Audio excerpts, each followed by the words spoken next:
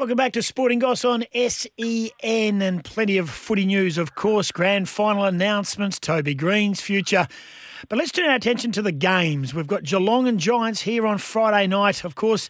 But then we head to the Gabba for the big one between the Lions and the Bulldogs. The Lions coming off one of their most disappointing performances for the year, and the Bulldogs bouncing back to some of their better form. Brent Staker knows all about the Brisbane Lions. He knows about the Brisbane landscape, and he knows about the Gabba. He also knows WA, and he joins us on Sporting Goss. Stakes, good chat. Goss, how are you, mate? How you going? Yeah, you're chugging along, mate. Just, trying to make an honest living. A bit like yourself, That's great good. man. What is work for you, Brent Staker? What do you do apart from count your money? I'm involved in an apparel company here in Brisbane. So we deck out, footy teams, schools, all that kind of stuff, businesses. So there's my little plug, Goss. If any footy club will need any kind of apparel, on-field or off-field. I mean, on-field it's a bit tricky with licensing, but off-field, we can do plenty. We're actually going for a license at the moment with the WA Country Footy League. So the company over here in Brisbane's LRF Sport. So, mate, I do that. I've got a few other little things here in Brisbane, a little cleaning business and do some footy stuff. So I keep busy. You do. Nice work. LRS, is that what it's called? LRF. So LRF for frog, LRF Sport. Oh, LRF for frog. Right, yeah, for right. frog, yeah. So it's my boss's initials, but we get LRF and LRS and all these other things. But yeah, LRF Sports. So we've been around about 8 years, but we make good stuff. We're passionate about footy, and we do heaps of footy stuff. We do a lot of Tasmania, a lot of Queensland, and hopefully get into WA. Yeah, well, let's hope you can. And I'm a 2XL at my best days too, mate. Just so you know. Oh no, we'll make it fit. We cater to every shape and size. Well, funny you should say that. My daughters, who are almost 21 and 19, did a quick shop yesterday and walked past Target and came back with a size Mr. Big 7XL jumper for me. 7XL. Maybe it's a small mate. It's a small mate. No, SM, small marquee. Hey, mate, let's get our teeth into the Brisbane Lions. We don't want to harp too much on it. I'm sure they've done a quick fire review on it. When a bloke has 46 possessions, he's a Brownlow medalist, he's in the middle of the ground, you think you're a chance to win, but they were never in it. Yeah, it's fascinating, isn't it? It's look, they were competitive in the first quarter's outstanding. I'm sure everyone was pretty mesmerised that it was just goal for goal, and it seemed like a lot of the finals in this in that particular round, all the games for the first half especially was goal for goal. So it was quite pleasant to see. But look, Brisbane just lost their intensity, and Melbourne just started to win that contested footy. And as you say, Lachie Neale, it just goes to show that when you've got one player dominating, that you really do need the others to rally around him. And he did everything he could. I mean, you've seen him firsthand in Perth over those years and how good of a player he's become, and Brownlow medalist. And yeah, just fascinating that you can only do so much.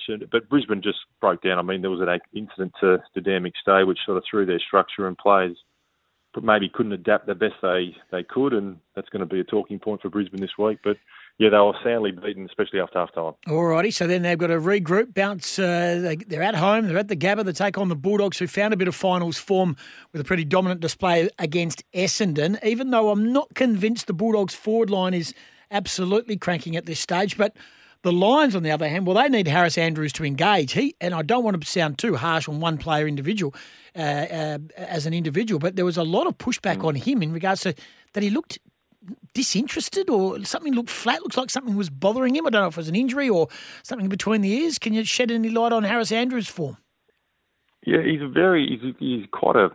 interesting person. He's a great guy, but he's a smart player. But interesting sometimes the way he plays the game, and he does like to sort of sit off and rely on that pressure up the field to force that kick. But what Melbourne started to do was, they were very much connected through the middle of the ground, which does throw players like Andrews, Gardner, and I think it was number 24 back there. I can't think of his name, but it threw them, and that's why the Brisbane Lions defence were a little bit rattled. There was times where they call him the chief, but where Harris Andrews could have taken control and really engaged some opponents and got a bit of intensity in that back line. He just couldn't manage to do it. Now, whether he's out of sorts, he did miss that last game of the season, and I think that might have been due to injury. It was kept pretty hush-hush.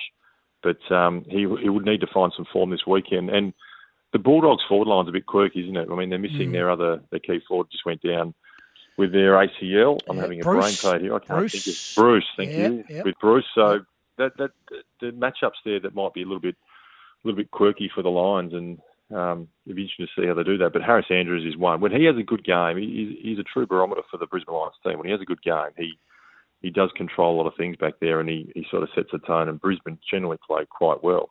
But when Brisbane do fall away, you got the back line that's in disarray. Sometimes the midfield, other than Lachie Neals, can't seem to get the footy. And then the forward line seemed to get tangled up. And that's what I thought happened, especially after half-time. Brisbane Lions forward line, they couldn't take any marks inside 50, and they lost their ability to score, especially. Trent Rivers was the player you're talking about, the young boy from Perth, number 24 for Melbourne, of course. Can I ask you, just in regards to how the Brisbane can bounce back quickly? Are they a bounce-back type of team? Have you seen enough of them in the last year or two? I know, they didn't quite get the job done last year, and they had it all on their own terms, being in Brisbane for all of that time. Do you think they've got it in them to bounce back and beat the Bulldogs? They definitely do. I mean, being at home, it's a huge advantage, especially given the current COVID situation. Having a crowd is huge, and it's been Brisbane falling in one of those teams where they can get that advantage. Port Adelaide, one of those teams. Bulldogs could potentially be out of home for a month here because they're going to be travelling around everywhere, and eventually, at least they get a crowd this week because they've played a couple of those last home and away games with no crowd. They got a crowd last weekend. They're going to be sore, the Dogs, coming off a wet game, but Brisbane, it's going to be nice conditions up here. The 19th men, as we say, there's going to be a capacity. I think the restrictions in Brisbane are going back to full capacity. So there's going to be 38,000 at the game. It'll be madness. And that'll weigh heavily for Brisbane. And they just need those couple of players to get off the chain early, like a Danaher and Charlie Cameron, and it sets the crowd alight. Now, that's where the psychology of sport comes in, because how do the Dogs maintain the composure and not to get rattled? But Brisbane, they're a team that rush the footy. So they'll do everything they can to get the ball going forward in the first couple of quarters. But as soon as teams can actually hold them up, Brisbane will tend to kick long and sometimes turn the footy over. So if you're the Dogs, you're just trying to defend. And I know it's an obvious thing to say, but they're just trying to defend as best they can Brisbane in that Doggies forward line and not allow Brisbane to run and carry. Marcus Adams. Can we have another go at the number 24, that name that you were thinking of? That's who I was thinking of, yes, Marcus Adams. Because I threw in the Melbourne version. I went to the wrong team. No, those three are great. He's been good this year. He's been good, Marcus Adams. He has. Look, and he's one of those guys, and I mean, look, he still played okay the other day, because when a Gardner and Harris Andrews have a bad day, Marcus Adams seems to be a player that they rely on quite a bit that can fill that void. But yeah, Harris Andrews, he did have a stinker, and people were a bit surprised by it. But look, he's a player that's I've seen him come through the ranks. I had a couple of seasons with him here in Brisbane. He's quite the professional, so I'm sure he'll be ready to bounce back, and he'll be a player that Dogs have to be careful of. Well, that is good. Marcus Adams also was formerly a Bulldogs player as well. Of course, and speaking of Trent Rivers, we've got him on the show tomorrow, so that's why I was thinking of him. He's the young East Fremantle boy. I know. Hey, so who wins and why? And then I'm going to ask you, just in regards to the overview of the other games, even though you're from a distant way, but you sound like you're across things. You're a bit of a footy nuffy like yours truly. So who wins this game and why? And does the winner stay in the premiership race genuinely, or do you think they are just not quite there? Are they not into Melbourne's class as we saw last week? Well, who wins? I think it's got to be Brisbane. Not saying that I've got a soft spot for Brisbane, but I just think they will have to make amends of last year. So they're going to have to take their chance. This is their chance to get an extra win, because clearly they've got to change sides of the draw. And if they do win, they go across and play Port Adelaide, I believe, in Adelaide. But the Dogs, coming off that wet game, being out of home now for potentially 2 weeks, going into 3 weeks, is going to be tough. However, the Dogs, they'll dig deep going back to 2016, because I think they finished 5th or 6th and they went all the way then and had plenty of wins on the road. So, but the fatigue factor, they're going to have, I think, a 6-day break. Brisbane have got a 7-day break. I think that's from memory here. And that may factor in just a small amount. The intensity of finals is huge. So we know that. We've seen that from the evidence we just got on the weekend. The Doggies have to sustain that to try and match Brisbane. The thing I like about Brisbane is that it's at home. They'll be on the front foot, and they can score so quickly, Brisbane. We've seen that a few weeks ago at home. They can score so quickly, and it just puts teams to bed. So that's where the Doggies got to be careful. I think Brisbane will win by about 18 points. And who wins the whole shooting match right now? Are you a Melbourne, Port Adelaide subscriber at this stage with everything going their way? Yeah, I am. Look, Melbourne, the two teams clearly that I think are the strongest is Melbourne and Port Adelaide. My quick synopsis is Melbourne are a team that everyone's said, yes, they're a good team, but there's an element of doubt there. I think their win against Geelong was huge for their confidence, so I think they'll get there. I just hope they don't go into their shell and they play with their confidence in that absolute bravado and braveness that they've been playing with for the last few games. For some reason, I just like Port Adelaide. Port Adelaide are talented all across the field.